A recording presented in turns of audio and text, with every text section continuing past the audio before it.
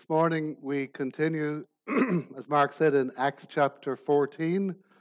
And if you forgive me, I'll reuse the acronym ACTS, the Adventures of Christ through the Spirit, or the Adventures of Christians through the Spirit. Acts chapter 14.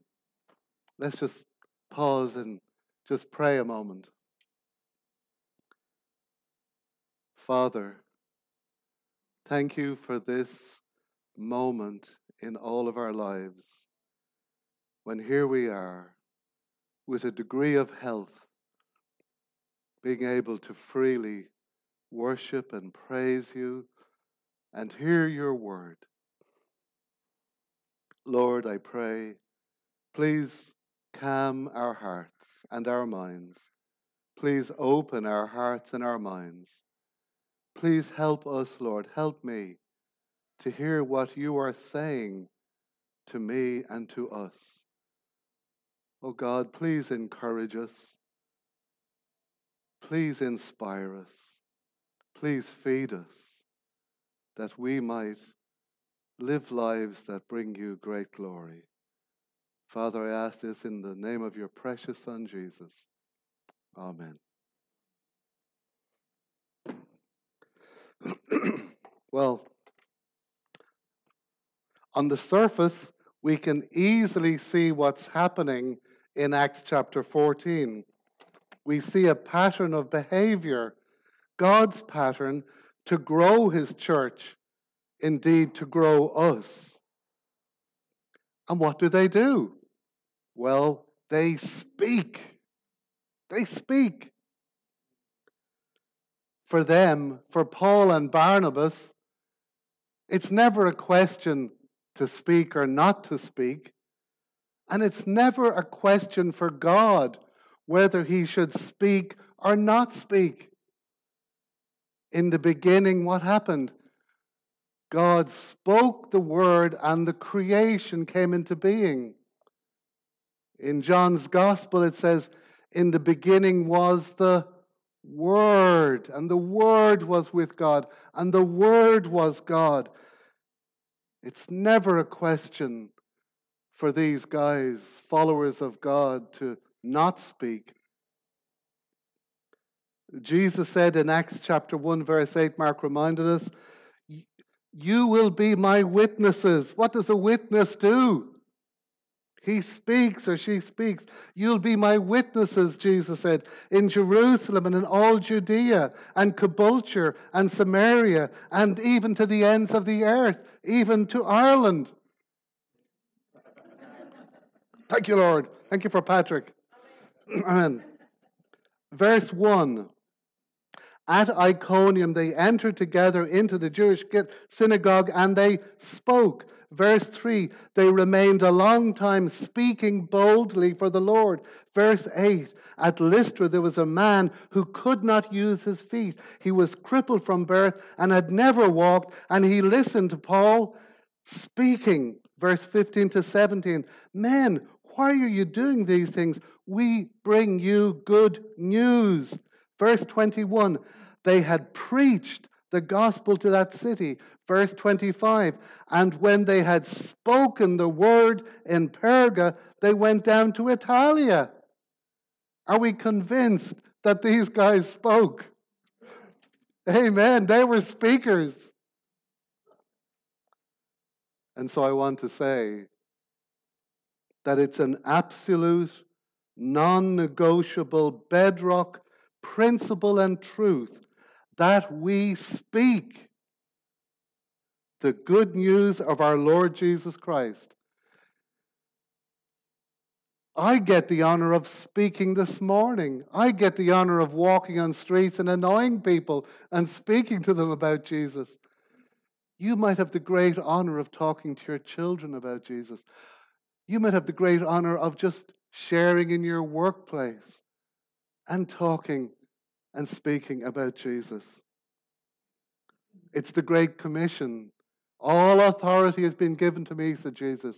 Now as you're going, make disciples and baptize them and teach them everything that I've taught you. Acts 1, be my witnesses. It's the commission from Jesus. It is a command from Jesus. It is, isn't it, our greatest honor and privilege? Isn't it? Is it for you? Is it for me? Well, what happens when you speak the good news? Or should I say, what could happen? What should happen? What might happen? At least three things from God's word here. Three things happened at least when Paul and Barnabas spoke in Antioch and Iconium and Lystra and Derbe and Perga and all over Cyprus. One, they had success. Yay! Yes, I want some of that. Do you want some of that? I'm being a bit Pentecostal here. Yay! We want success. We want good outcomes. They had opposition. Not so good. I'm not sure if I want the opposition, thanks. Can I just have the first and not the second? Can I have just success and not opposition? They had success, they had opposition, and they had division. Wonderful. They have success. There is a great outcome. Verse 1, a great number of both Jews and Greeks believed. Wow! Yes! Yes! Paul goes, yes. Barnabas goes, yes. We have great outcomes. Many people believe when we speak. Verse 21, when they had preached the gospel in that city and had made many disciples, not just believers, but people who followed Jesus and wanted to follow him and loved him, and they were disciples. That's what we are. Great outcomes. That's what we want, isn't it? But they also had opposition. Verse 2, but the unbelieving Jews stirred up the Gentiles and poisoned their minds against the brothers. Oh, hold on. We spoke, somebody else is speaking. We spoke good news of Jesus and eternal salvation and not hell, and now somebody else is speaking a different message and poisoning their minds. Verse 5, an attempt was made by both Gentiles and Jews with their rulers to mistreat them and stone them. What? Verse 19. Please listen, and I know you are. Help me to listen, Lord. What actually happened to Paul?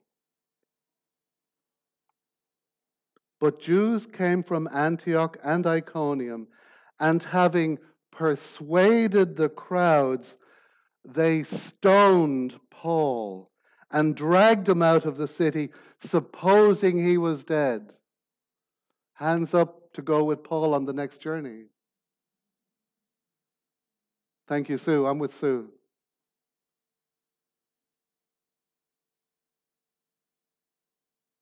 Sadly, I have actually on YouTube or whatever seen a woman being stoned to death.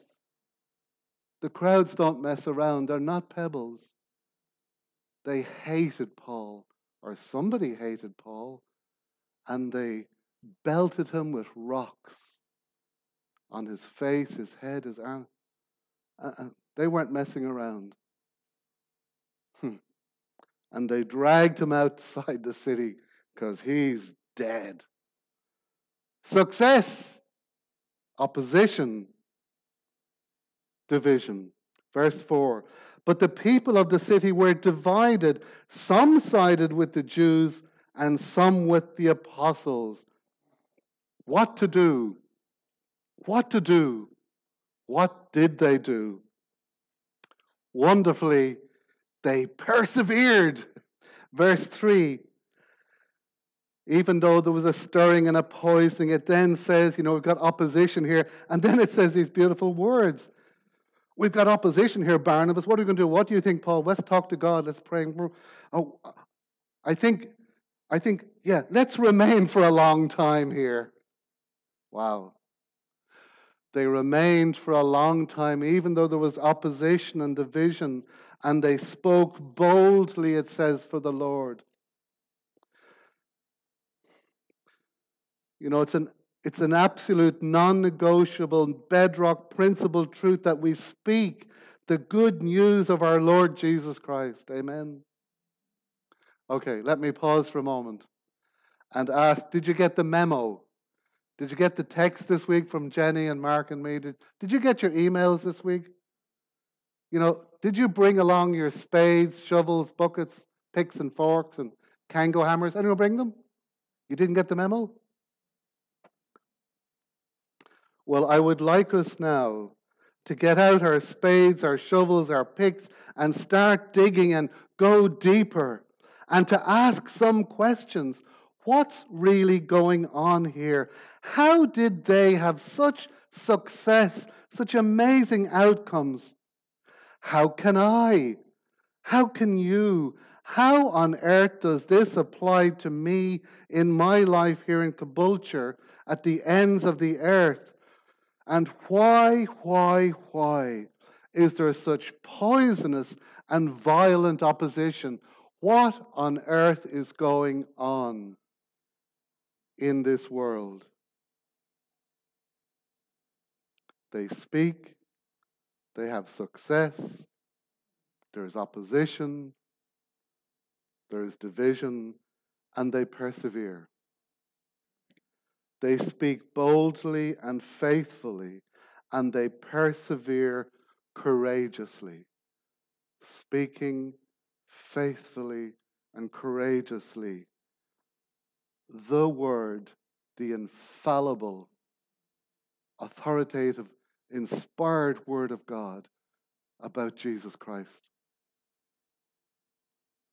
which makes the difference between eternal salvation with all my sins taken away and eternal hell with all my sins and all the wrath of God.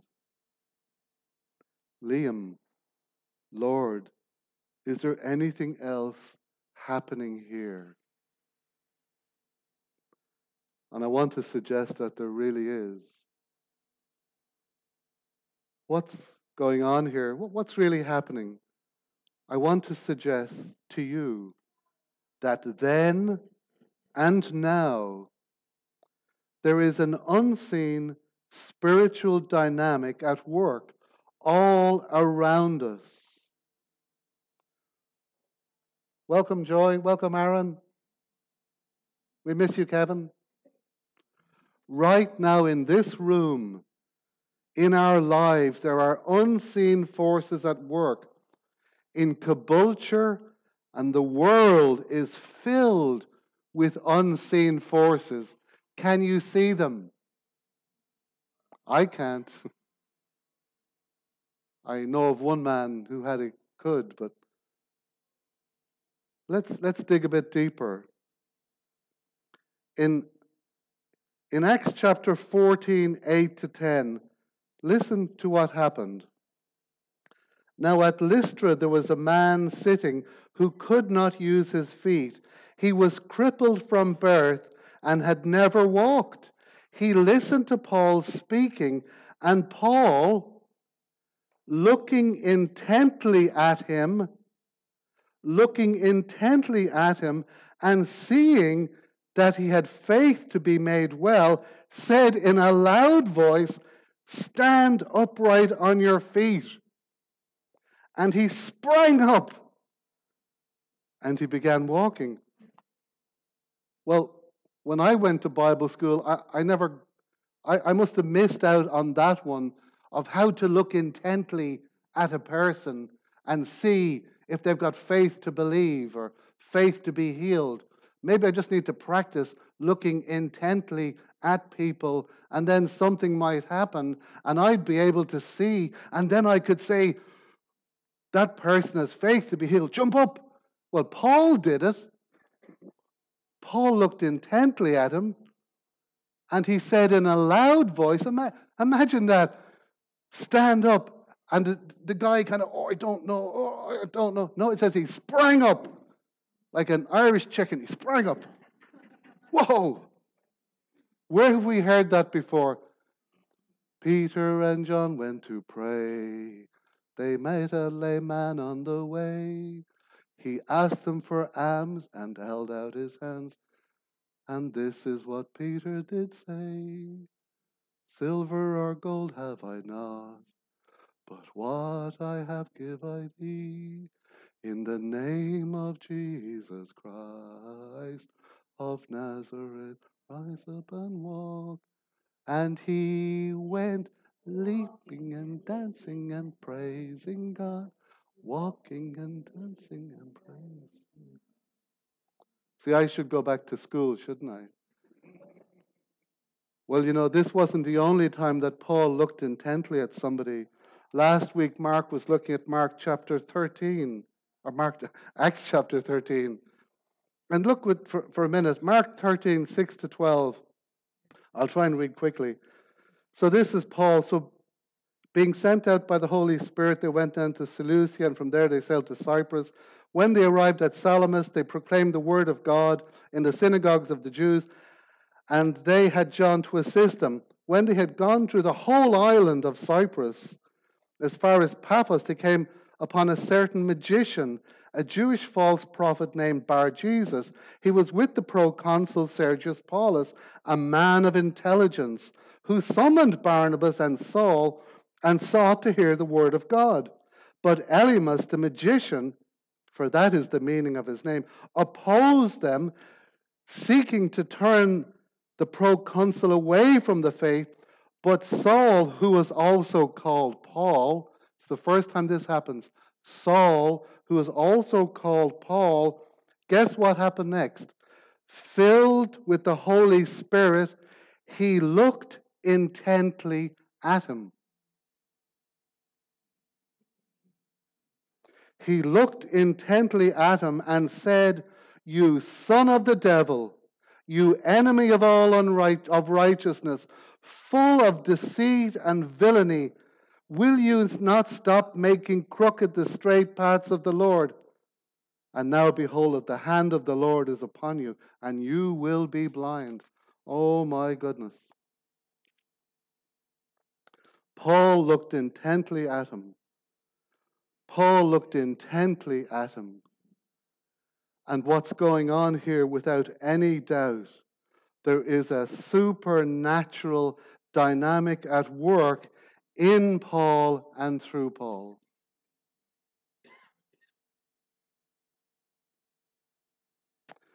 Saul to Paul. He's known as Saul. It's a Hebrew word. It means asked for or prayed for. The word Paul, which we now know him as, Paul is a Latin word, and guess what it means? Paul means small or little. Small Paul is filled with the Holy Spirit of the Lord Jesus Christ. What did John the Baptist say? He said about Jesus, he said, "He must increase and I must decrease. I must become small that Jesus might become enormous." Paul, filled with the Holy Spirit, looked intently. We need to look. We need to look into the eyes of each other. I love babies and little children. They just look at you. They don't blink. They just look. They've got no protection. And they just drink in and receive. And you can see the innocence and the beauty. And now we meet people, or you look into people's eyes and you do see something. I think there's a truth when they say that the eyes are the windows of the soul. And Jesus said in Acts chapter 1, verse 8, "But you will receive power when the Holy Spirit has come on you, and you will be my witnesses."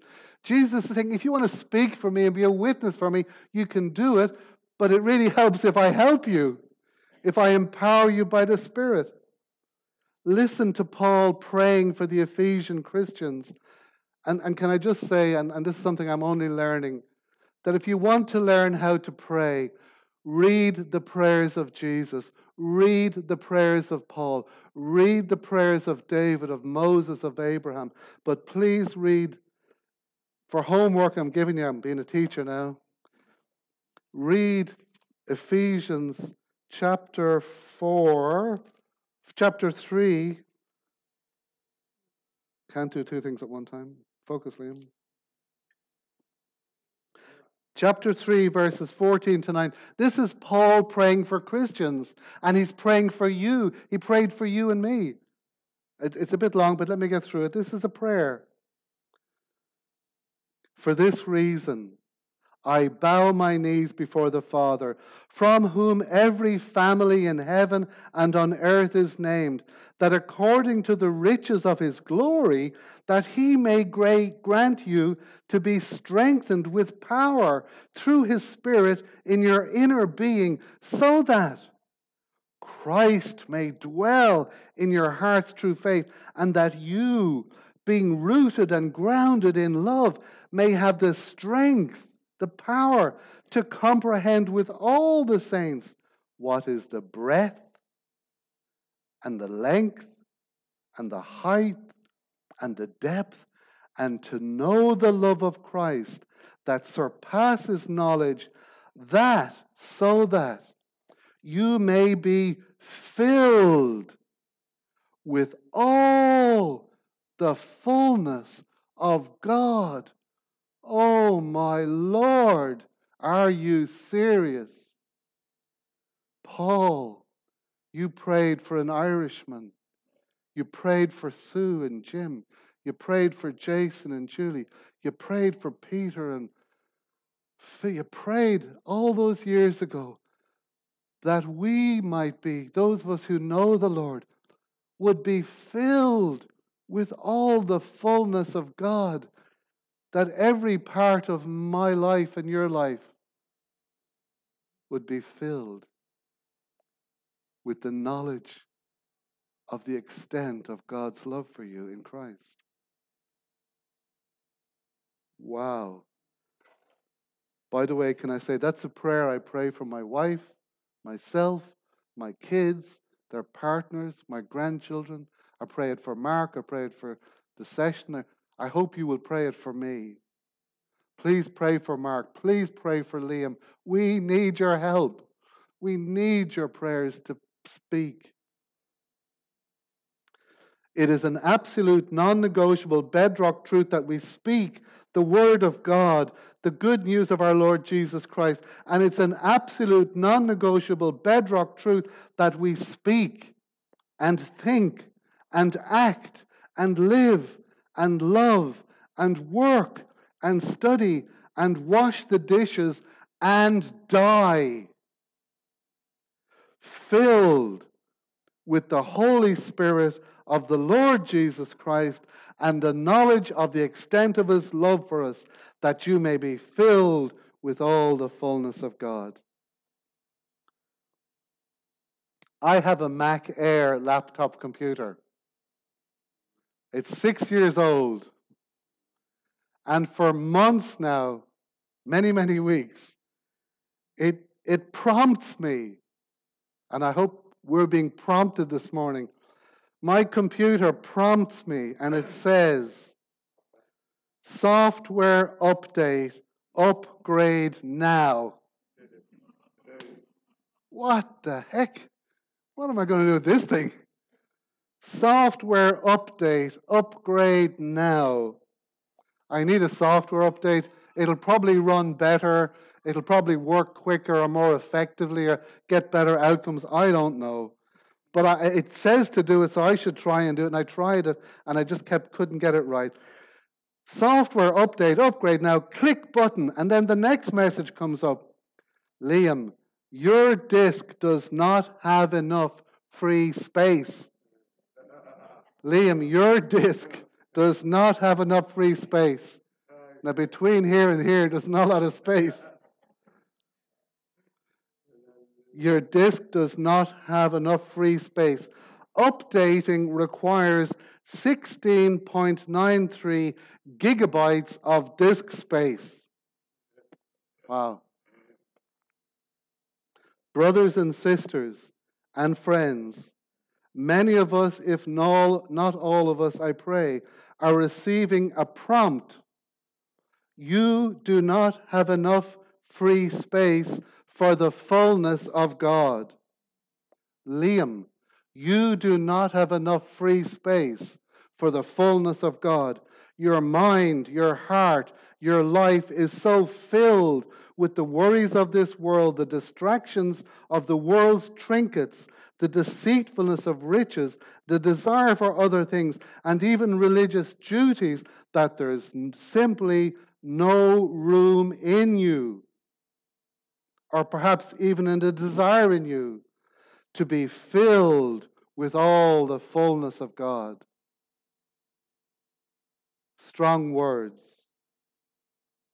I believe they are true because I know that in much of my life, they're absolutely true about me. On my phone at night, I open it up and I press the button. It says, "Do not disturb."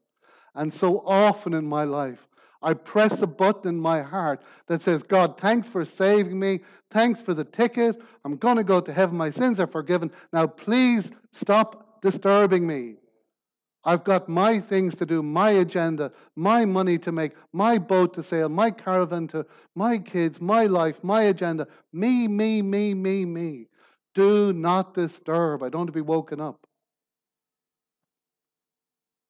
And if that's true of me and much of my life, and by God's grace, I'm actually an elder in this church, I suspect that perhaps it's true of you. That there's no room at the inn to be filled with the fullness of God.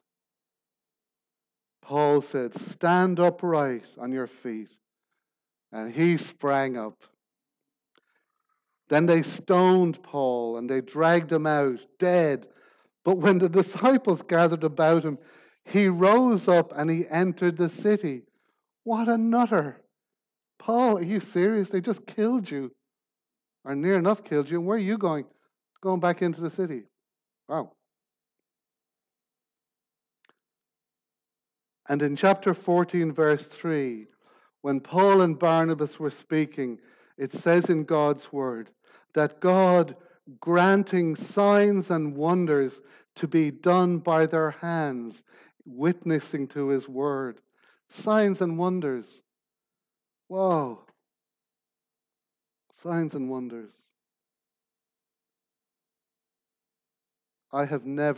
God saved me at the age of 25. I'm 62 now. I'm nearly 63. 63. I have never in my life witnessed a true miracle of healing. I've heard lots of people, their elbows get better, their pain here, and I thank God if that is all true. But I've been in churches where they believed and wanted signs and wonders, and I just kept looking at the little boy in the wheelchair from birth, intellectually, physically, and I looked at Robert, this old guy who had a terrible motorbike accident in his wheelchair, and I thought, Father God, when those guys jump up and spring up, I'm just going to say hallelujah. They never got out of their wheelchairs. Do I believe in signs and wonders? Of course I do. Because although I've never seen a miracle of healing, I've seen a dead man raised to life. I've seen a dead man raised to eternal life, and you are looking at him. Before God saved me, I was full of all the sins you can imagine. They were all in me. I was dead in my sins, dead in trespasses, dead to God, dead and hell-bound with all my sins. I was a dead man walking until I heard somebody had the courage to speak the gospel of Jesus. And God granted us eternal miracle, and He raised me to life. And I was born again when I believed and understood that Jesus is the Son of God. He knows me. He loves me. He died on the cross. His blood was shed for me to pay for my sins. And on the third day, Jesus rose from the dead. And when I heard those words in a Pentecostal church with a guy I didn't like his style, when that guy said, Jesus is alive, I was alive. I was minding my own business and God saved me. I was minding my own business, never intending to become a Christian, and God overlooked that and saved me. I've seen dead women raised to life. I want to see more. Don't you? But unfortunately, there's also a negative and a dark side to the spiritual dynamic that is all around us. In chapter 13, verse 10, going back to that poor chap Elymas, it says, Liam, flick back to chapter 13. So remember Paul and Elymas, the magician. Paul says to him, you son of the devil, you enemy of all unrighteousness, full of deceit and villainy, will you not stop making crooked the straight paths of the Lord? Or more literally, what Paul said is this, O full of all deceit and all craft, son of the devil, enemy of all righteousness, will you not stop perverting the ways of the Lord? In Lystra, Paul comes to Lystra. He's filled with the Holy Spirit. He heals a beggar. Everybody sees it. He preaches a wonderful message about the goodness of God to them. And what do? They idolize Paul. They want to worship Paul like Paul is God.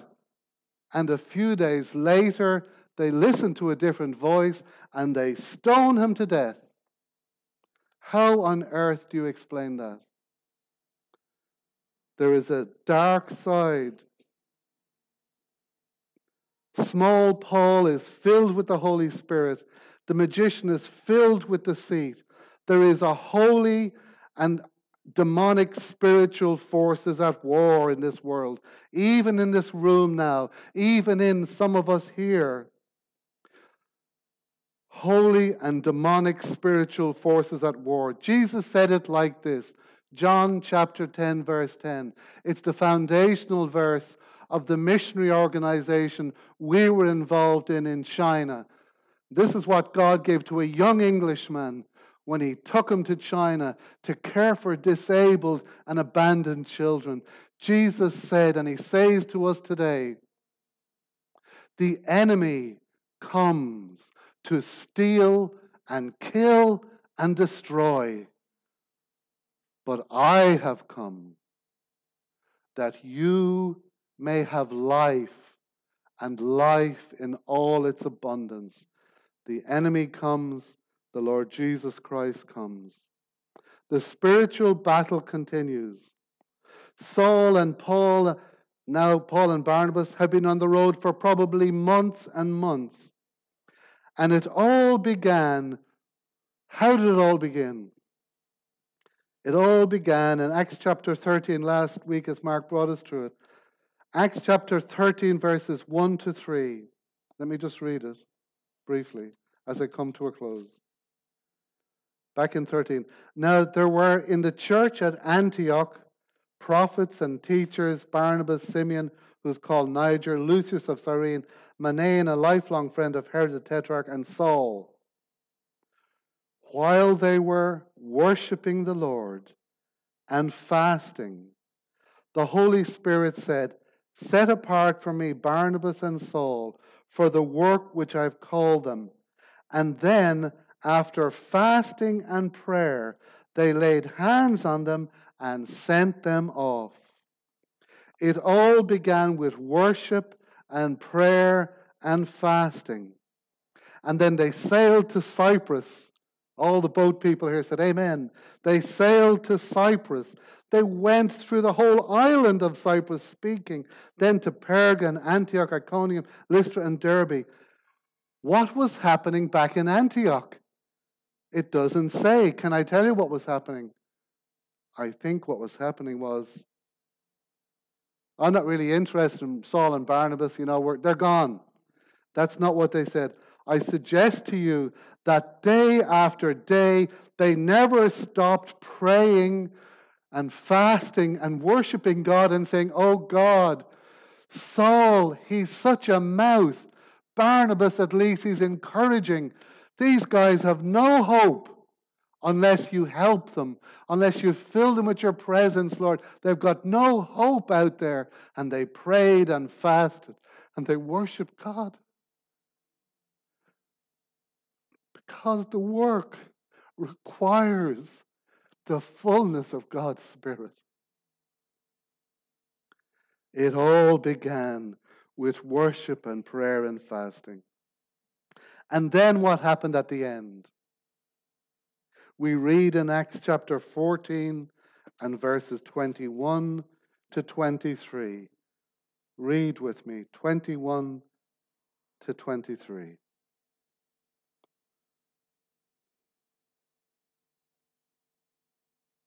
Trying to find it here.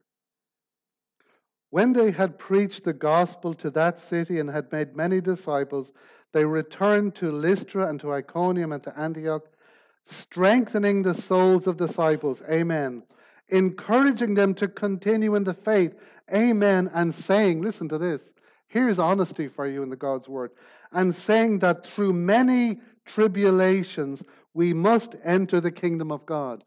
We must go through many troubles before we enter the kingdom of God. And when they had appointed elders for them in every church, they appointed elders, it says, with prayer and fasting, they committed them to the Lord in whom they had believed. With prayer and fasting, they prayed for them. And when they had appointed elders from in every church with prayer and fasting, they committed them to the Lord in whom they had believed. They began with worship, prayer, and fasting, and they finished with prayer and fasting. Let's pray. Dear Father, it is such an honor to speak the word of God. It's such an honor to love you, to know you, to cherish you, to delight in you. Holy Spirit, help us learn how to love you, how to cherish you, how to delight in you, how to speak, so that you will bring success, so that you will open a door of faith, so that you will save people, so that you will grant signs and wonders if you want to. Lord, help us to worship you, to fast, to pray, and to speak the word of God, filled with all the fullness of God. Amen.